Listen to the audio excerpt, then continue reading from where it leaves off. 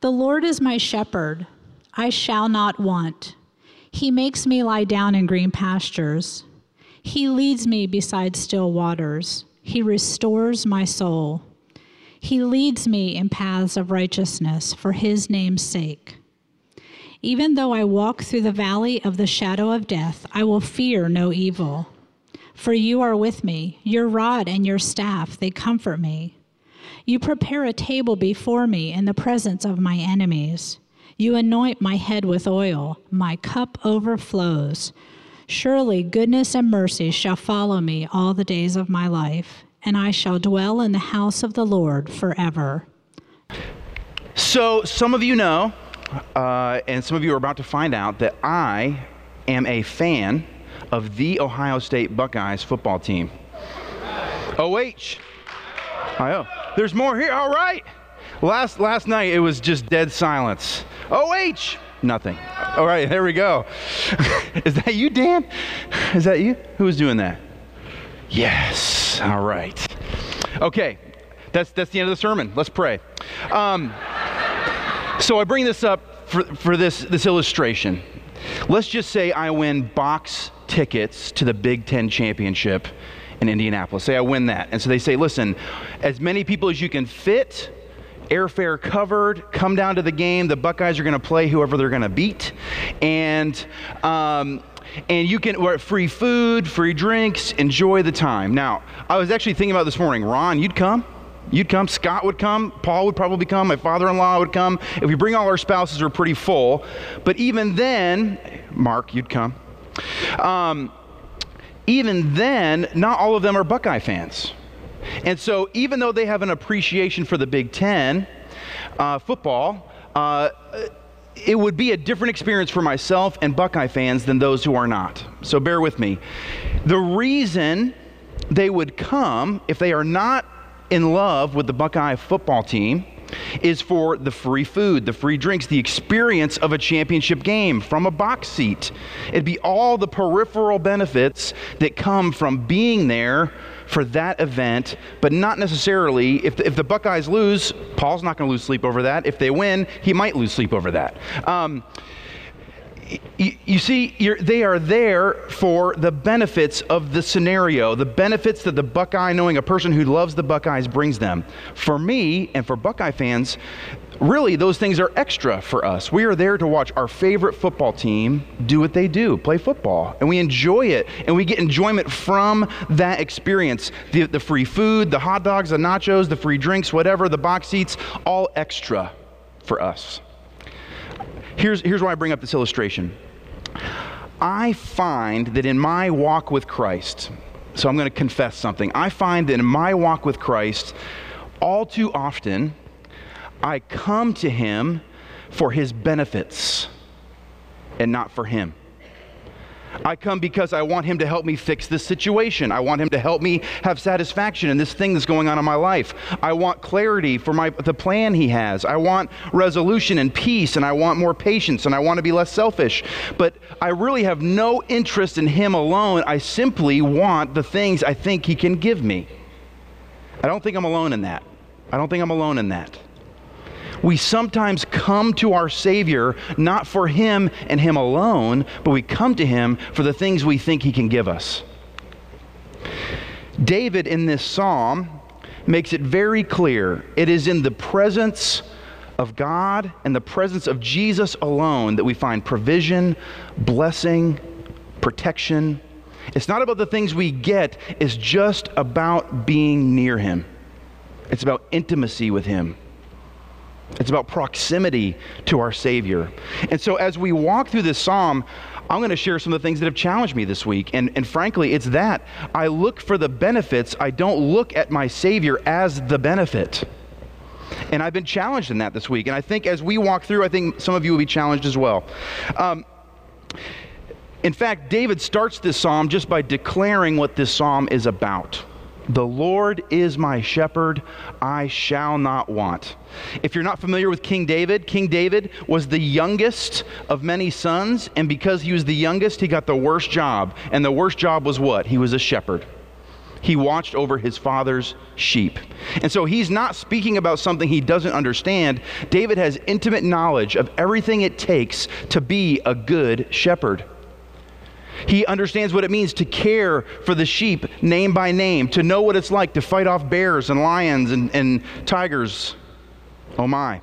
He knows what that's like. He knows the danger he has to put himself in to keep care and watch over his flock. He knows what it means to bring them to green pastures and still waters. He knows all about it. So as he looks at that occupation that he had, and he looks at what God does for him, he understands that a good shepherd at the center of the flock while the flock is around him is an incredible scenario. And he says what it means. I shall not want. What that means is if you're by the good shepherd, if you're near him, if you have proximity and intimacy with your Lord, you have everything you could possibly need. And so he is already challenging me. He's saying, Ransom, if you come to the shepherd just for the benefits, you're missing all the benefits. You're missing the point. He starts listing out the things that the sheep will get as they are near their shepherds. Let's just walk through this. He makes me lie down in green pastures. He leads me by still waters. He restores my soul. Let's stop right there. These are pictures of intimate rest and care. What do you get from green pastures? Not only do the sheep get a needed nap, they get the food they need for sustenance. What do you get from still waters? Not only is it a peaceful setting, you get the water you need to keep your body healthy. As a sheep, I assume. They need water too. What do you get from all that? Restore my soul. As a sheep gets wounded or stuck in the briar or whatever it is, the shepherd comes and mends their wounds. We as wounded sheep get restoration from the presence of our shepherd. And I don't think we'd argue with any of that. How many of you want that? I want that. I want green pastures. I want still waters. I want restoration for my soul. These are all things that are good. We can't argue that they're not. It's this fourth statement that's really thrown me for a loop this week, okay? It's this fourth little phrase in the series that even though my mom's here today, she made me memorize Psalm 23 when I was a kid, and I'm thankful. How many of you have been familiar with Psalm 23 for a very long time? I'm curious if this has really stuck out to you before. He leads me in paths of righteousness. This is mentioned right along with green pastures, still waters, restoration of the soul, and then there's this leading in paths of righteousness. There's this authority thing going on. I found some passages to kind of give us an idea of what this means. Here's two. And they're kind of opposites. They're both using the language of pathways and paths and righteousness. So let's take a look. Psalm 119. Lead me in the path of your commandments, for I delight in it. Can we follow the shepherd to green pastures, to still waters, to restoration without obeying his commands? No, we cannot. No, we cannot. The path of the shepherd is a way that he is choosing, and he is commanding his flock to follow behind him. And if we choose a different way, we don't end up in the same place. And so in some sense, we should see that obedience is blessing. Obedience is the path to which Christ leads us to these things. And here's how we know it's not the other. Here's Isaiah. He's exasperated. He's a prophet to a really rebellious people. And so here's his statement. I spread out my hands all the day to a rebellious people who walk in a way that is not good. You see the path language there? They walk in a way that is not good, following their own devices. Here's what I'm learning. My sinful wandering, when I choose my own path that is not good, when I go a way that my Savior does not want me to go, it's a defeater to my intimacy with him. It's a defeater to my intimacy. Can I go my own way and still find green pastures and still waters and restoration? No. To be behind our shepherd, to be behind our God, to be behind our Lord and following him is the way we have intimacy. That to me was revolutionary to this psalm. It's not just a passing statement. It's not just something we can skip over. It's the core of what restoration and rest and intimacy means.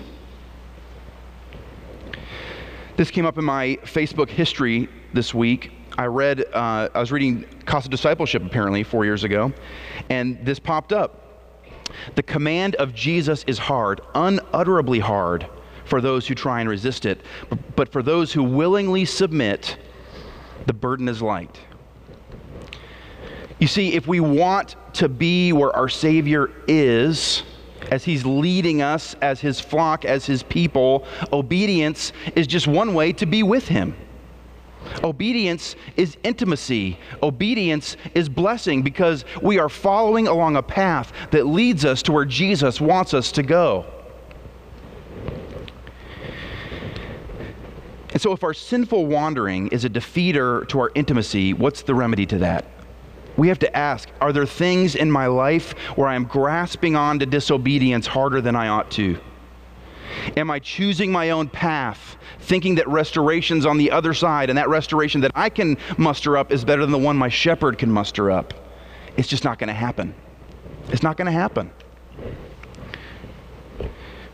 There is benefit in obedience, and the benefit of obedience is not salvation. We're going to get to that later. The benefit to obedience is intimacy. Intimacy. The scenery changes in verse 4. And David basically says, just like provision is to be near God, it's not something we get from God. Being near Him is provision. We get protection from God. Protection is to be near God. Let's read this. Even though I walk through the valley of the shadow of death, I will fear no evil, for you are with me. Your rod and your staff, they comfort me. Couple points of teaching here. Even though I walk through the valley of the shadow of death, who is David writing to? He's writing to God's people. He's writing to people who are part of the flock already. People who God has called and have accepted the call, and they are connected with God in ownership. He owns the flock. He cares for the flock. They're connected. And yet, they're going through difficult times. They're going through what literally this means, the deepest dark you can imagine. The valley of the shadow of death is as deep and dark and dangerous as you can imagine. And he's saying, my flock is coming with me through that time. The Christian life, brothers and sisters, is not free from suffering. It's not free from trial. It's not free from danger. The common human experience is suffering because of the sinful brokenness of our world. Our world is messed up. Amen? And we are part of that world. When we become Christians, we're not suddenly removed from it. We live in it. We're marinated in it. Yet we have a shepherd that walks with us through it. We have to expect suffering. But in our suffering, we have to remember this, and this is what David is pointing at. We are not alone in it. We are not alone in our suffering. God is with us. He walks with us. And it's not the fact that He is like really good at a boomerang from a distance. He has a rod and His staff, and He's got His sheep here. And our comfort is not in the non-existence of deep, dark times. It's in His rod and His staff and His ability to protect them as they are near to Him. Do you see the difference? But as I think about this, and as a preacher, you start saying things like, we get true protection from our Lord. And then my human heart says, well, but really, my life doesn't feel protected sometimes. John Calvin helped me with this week. I modernized this quote, in case you're wondering what the brackets are, so we wouldn't have to undo weird Genevan French into English, Old English stuff. So here's what he says. I love this. It's very Calvin. The reason why we are so terrified when it pleases God to allow difficulty in our lives is because every man, that he may sleep soundly and undisturbed, wraps himself in carnal security.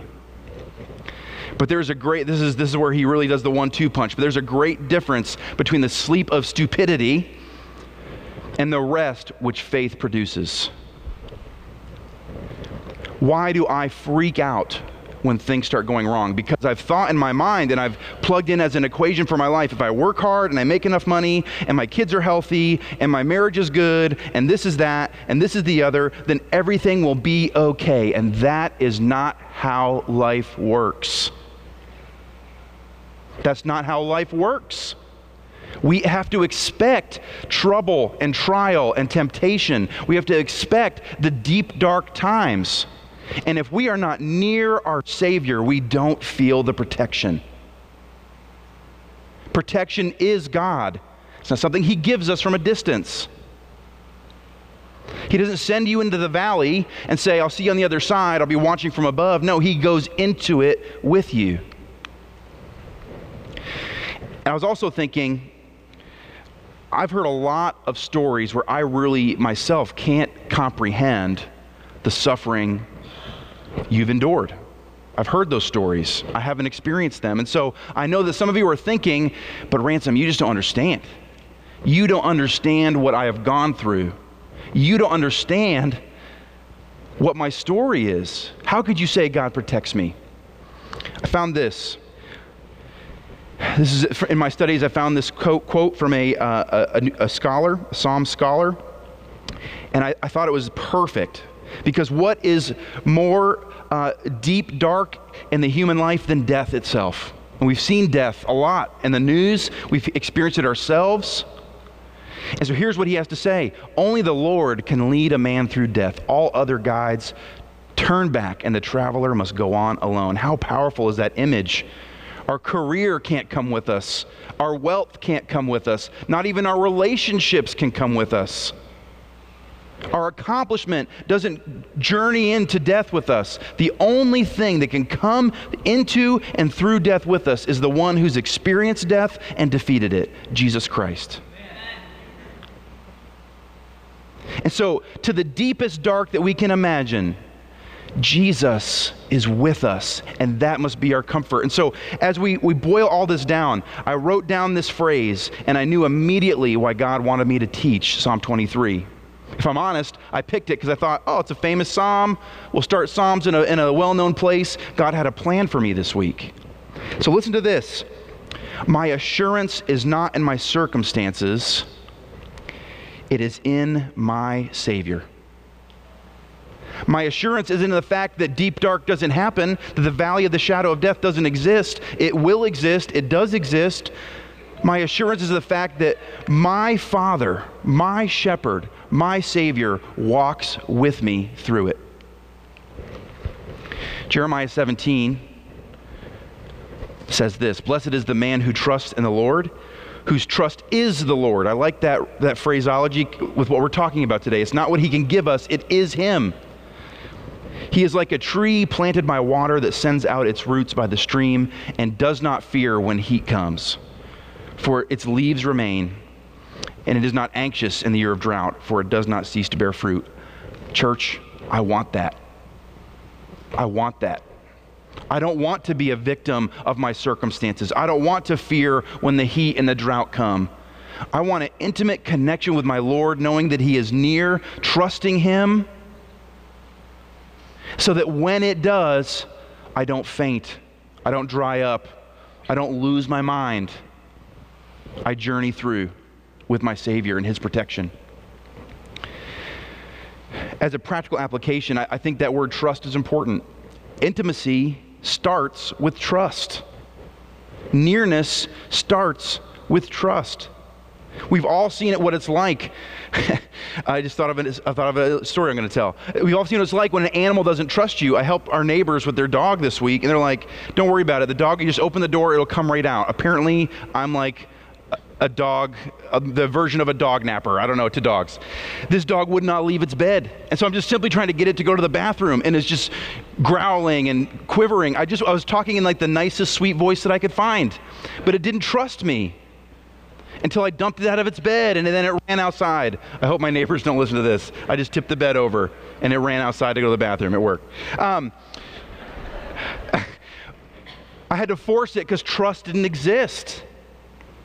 If we don't trust our Lord, we're going to struggle. And here's the reality. Our Lord is trustworthy.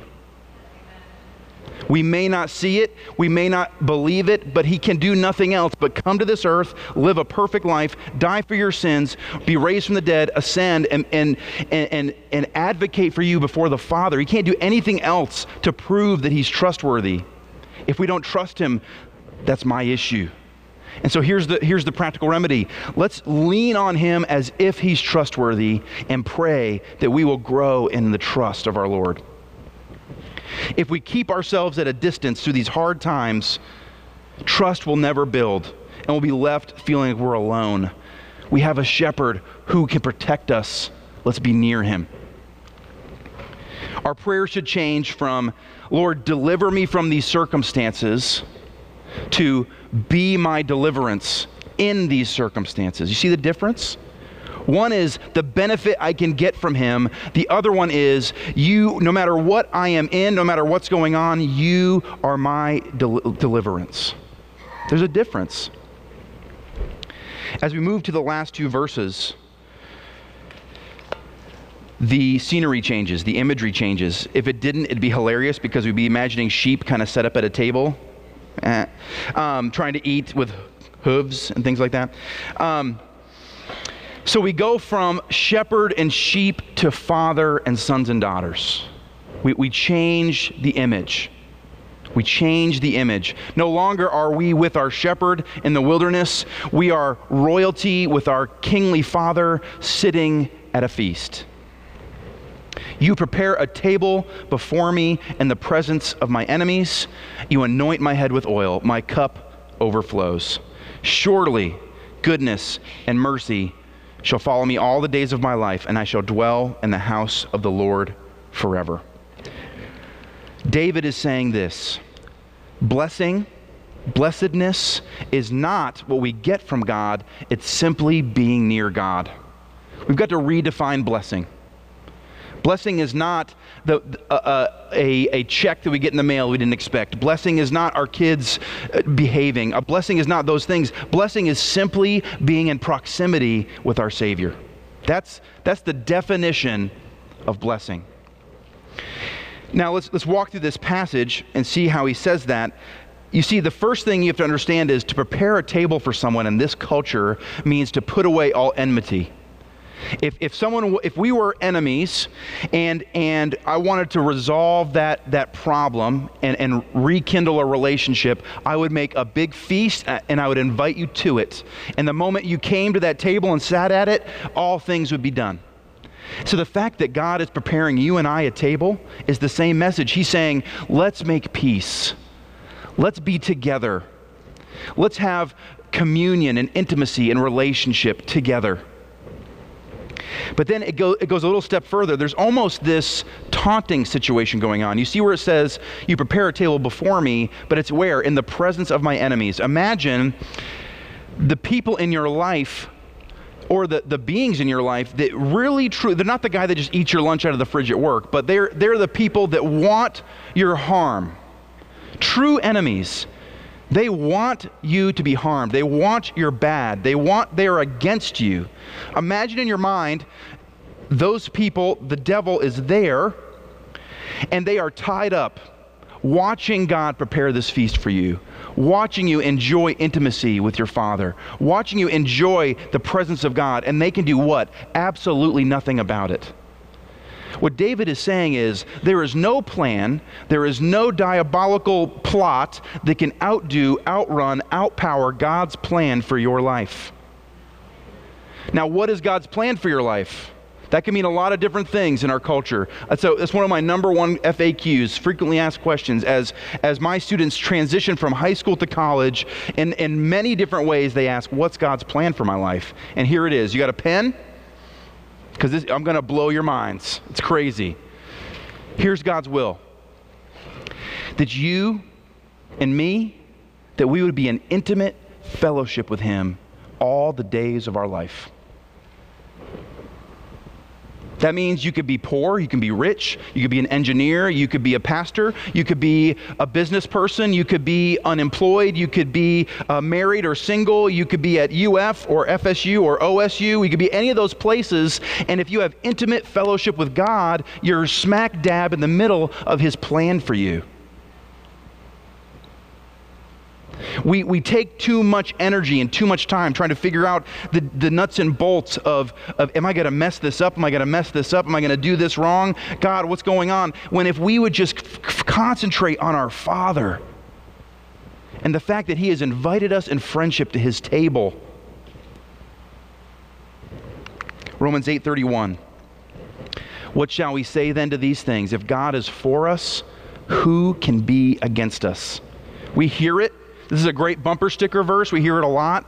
This is fact, folks. This is fact.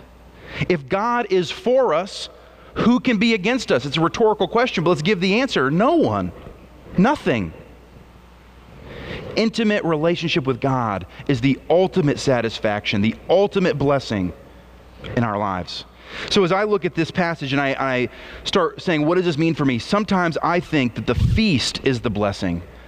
The feast is the blessing. The fact that I'm delivered from my enemies and there's good food, my cup overflows, there's an anointing thing going on. I think in my mind, that's the blessing. No.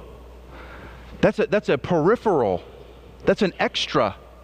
The blessing is in the fact that we are near our Father.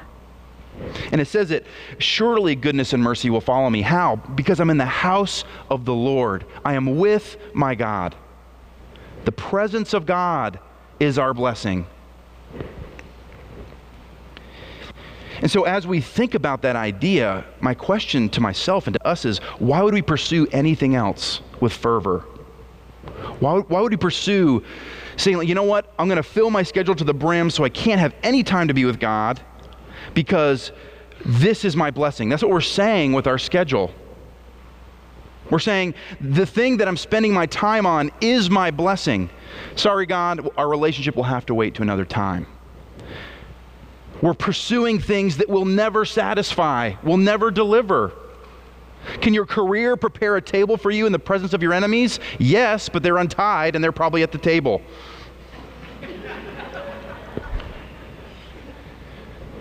Our relationship with God is the only thing that can satisfy. That's it. I wish I had more exciting news. That's it. Now, there's a danger here that you're hearing me say your work equals intimacy with God, and that might translate into, well, I better go after it. I better go get God. There's a big piece here that we're missing. In John 10, Jesus pulls on this imagery and He says, I am the good shepherd and I lay down my life for the sheep. We cannot have green pastures. We cannot have still waters. We cannot have protection through the valley of the shadow of death. We cannot have a feast in the presence of our enemies without first being bought with a price. I am the good shepherd. I lay my life down for the sheep. Jesus is the access pass to intimacy. Jesus is the access pass to our proximity with our Lord God because He's earned it. He earned it for us. Now, there's this fine balance here. Once we're in the flock, is there a certain amount of following and obeying and being with that has to happen? Yes. But look through this whole psalm. Look at the actions. He makes, He leads, He restores. Your rod, your staff, they comfort me. You prepare a table. God does not leave us to our own devices because left to our own devices, we are hopeless. God has enacted salvation, brothers and sisters. He's made a way where there was no way. And if we have accepted that way, let us dwell as if we are His sheep. He cares for us. He loves us. He wants us near Him. Let's act as if we are His children. He invites us to the table in peace and friendship and family and love. Let's live as if we have a good Father and pursue Him.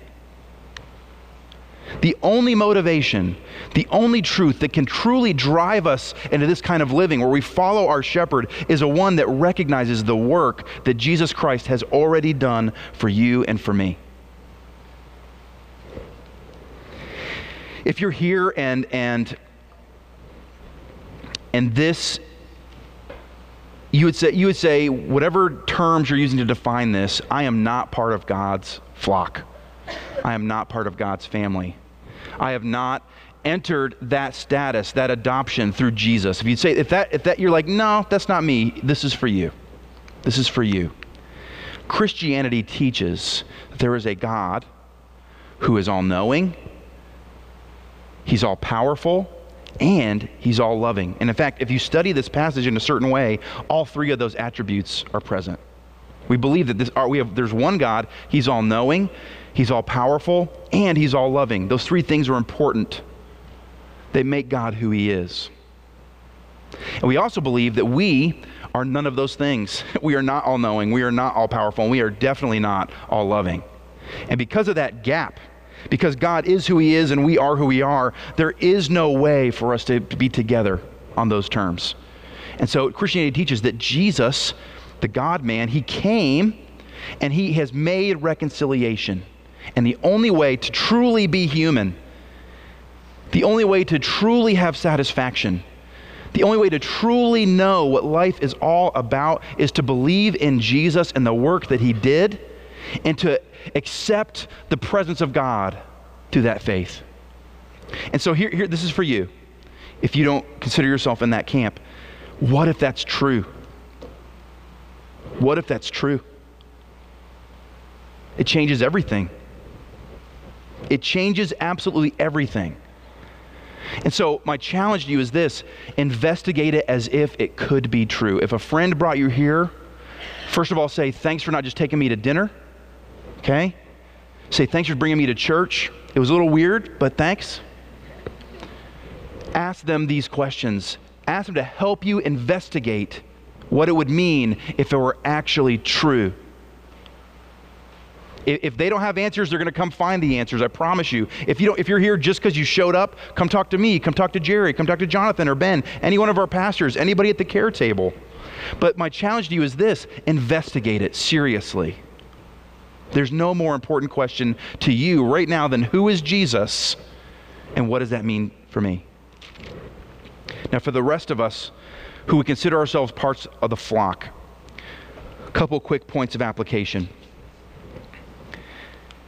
If proximity is intimacy and intimacy is blessing, if that is true, like David is showing us here, if provision is God, if protection is God, and if blessing is God, we have to start asking ourselves that question I brought up at the beginning. Am I seeking the benefits of Jesus, or am I seeking Jesus for the sake of being near my Lord and Savior? There's a difference. We can just look at our prayers. Am I asking for things, or am I just seeking to be near? We can look at our habits and our sins, and we can start answering this question just based on the evidence of our lives. If there is a sin that's blocking you from intimacy, it's keeping you at arm's length, confess that sin. Find a brother or sister that can walk with you and make a plan. Start uprooting and outrooting that thing from your life. Your salvation is not at stake, but intimacy sure is. Nearness is.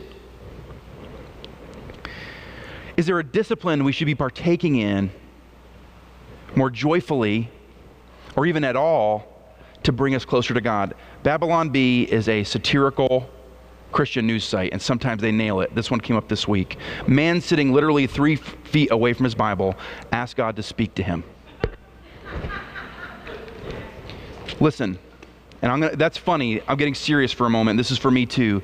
This is God's word to us. This is not a checklist for making God love you more. You don't read chapter after chapter after chapter. All right, God, look at me, marking them up. Listen, this is God's word to you and to me. If we want to know Him, we have to know this book. We have to study this book. We can't just read day after day. And I tell you, that's my struggle sometimes. I read, I'm like, I didn't get anything out of that. You know what, Ransom? Take a pause. Pray, get back into it, study your Lord, know your God. We want God to send us special messages without doing any work, right? God has given us everything we need to know about Him, about ourselves, about our world, right here in the Bible.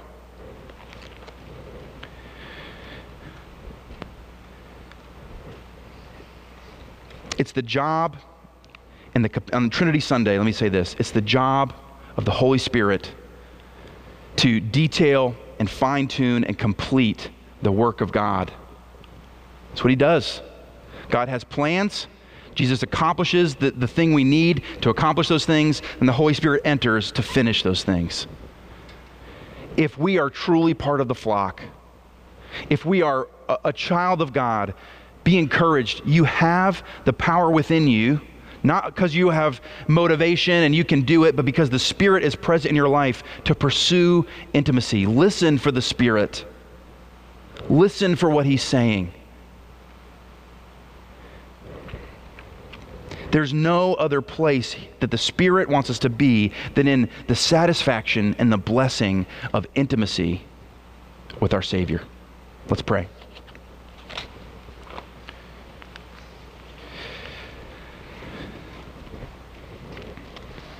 Lord, as always, I just pray that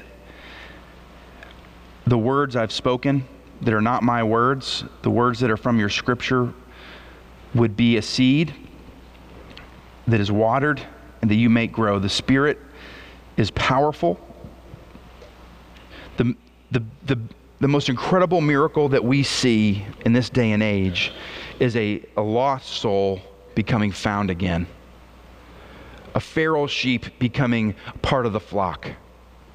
An orphan through adoption becoming a son and daughter of God through the work and the power of Jesus Christ. And so for everybody in here, no matter their situation, I pray that intimacy with God is on their mind, is in their heart, and you motivate us, Lord. You show us how you accomplish that. You show us how you've made a way. Let green pastures and still waters and restoration of our soul be a motivator this morning to be near you.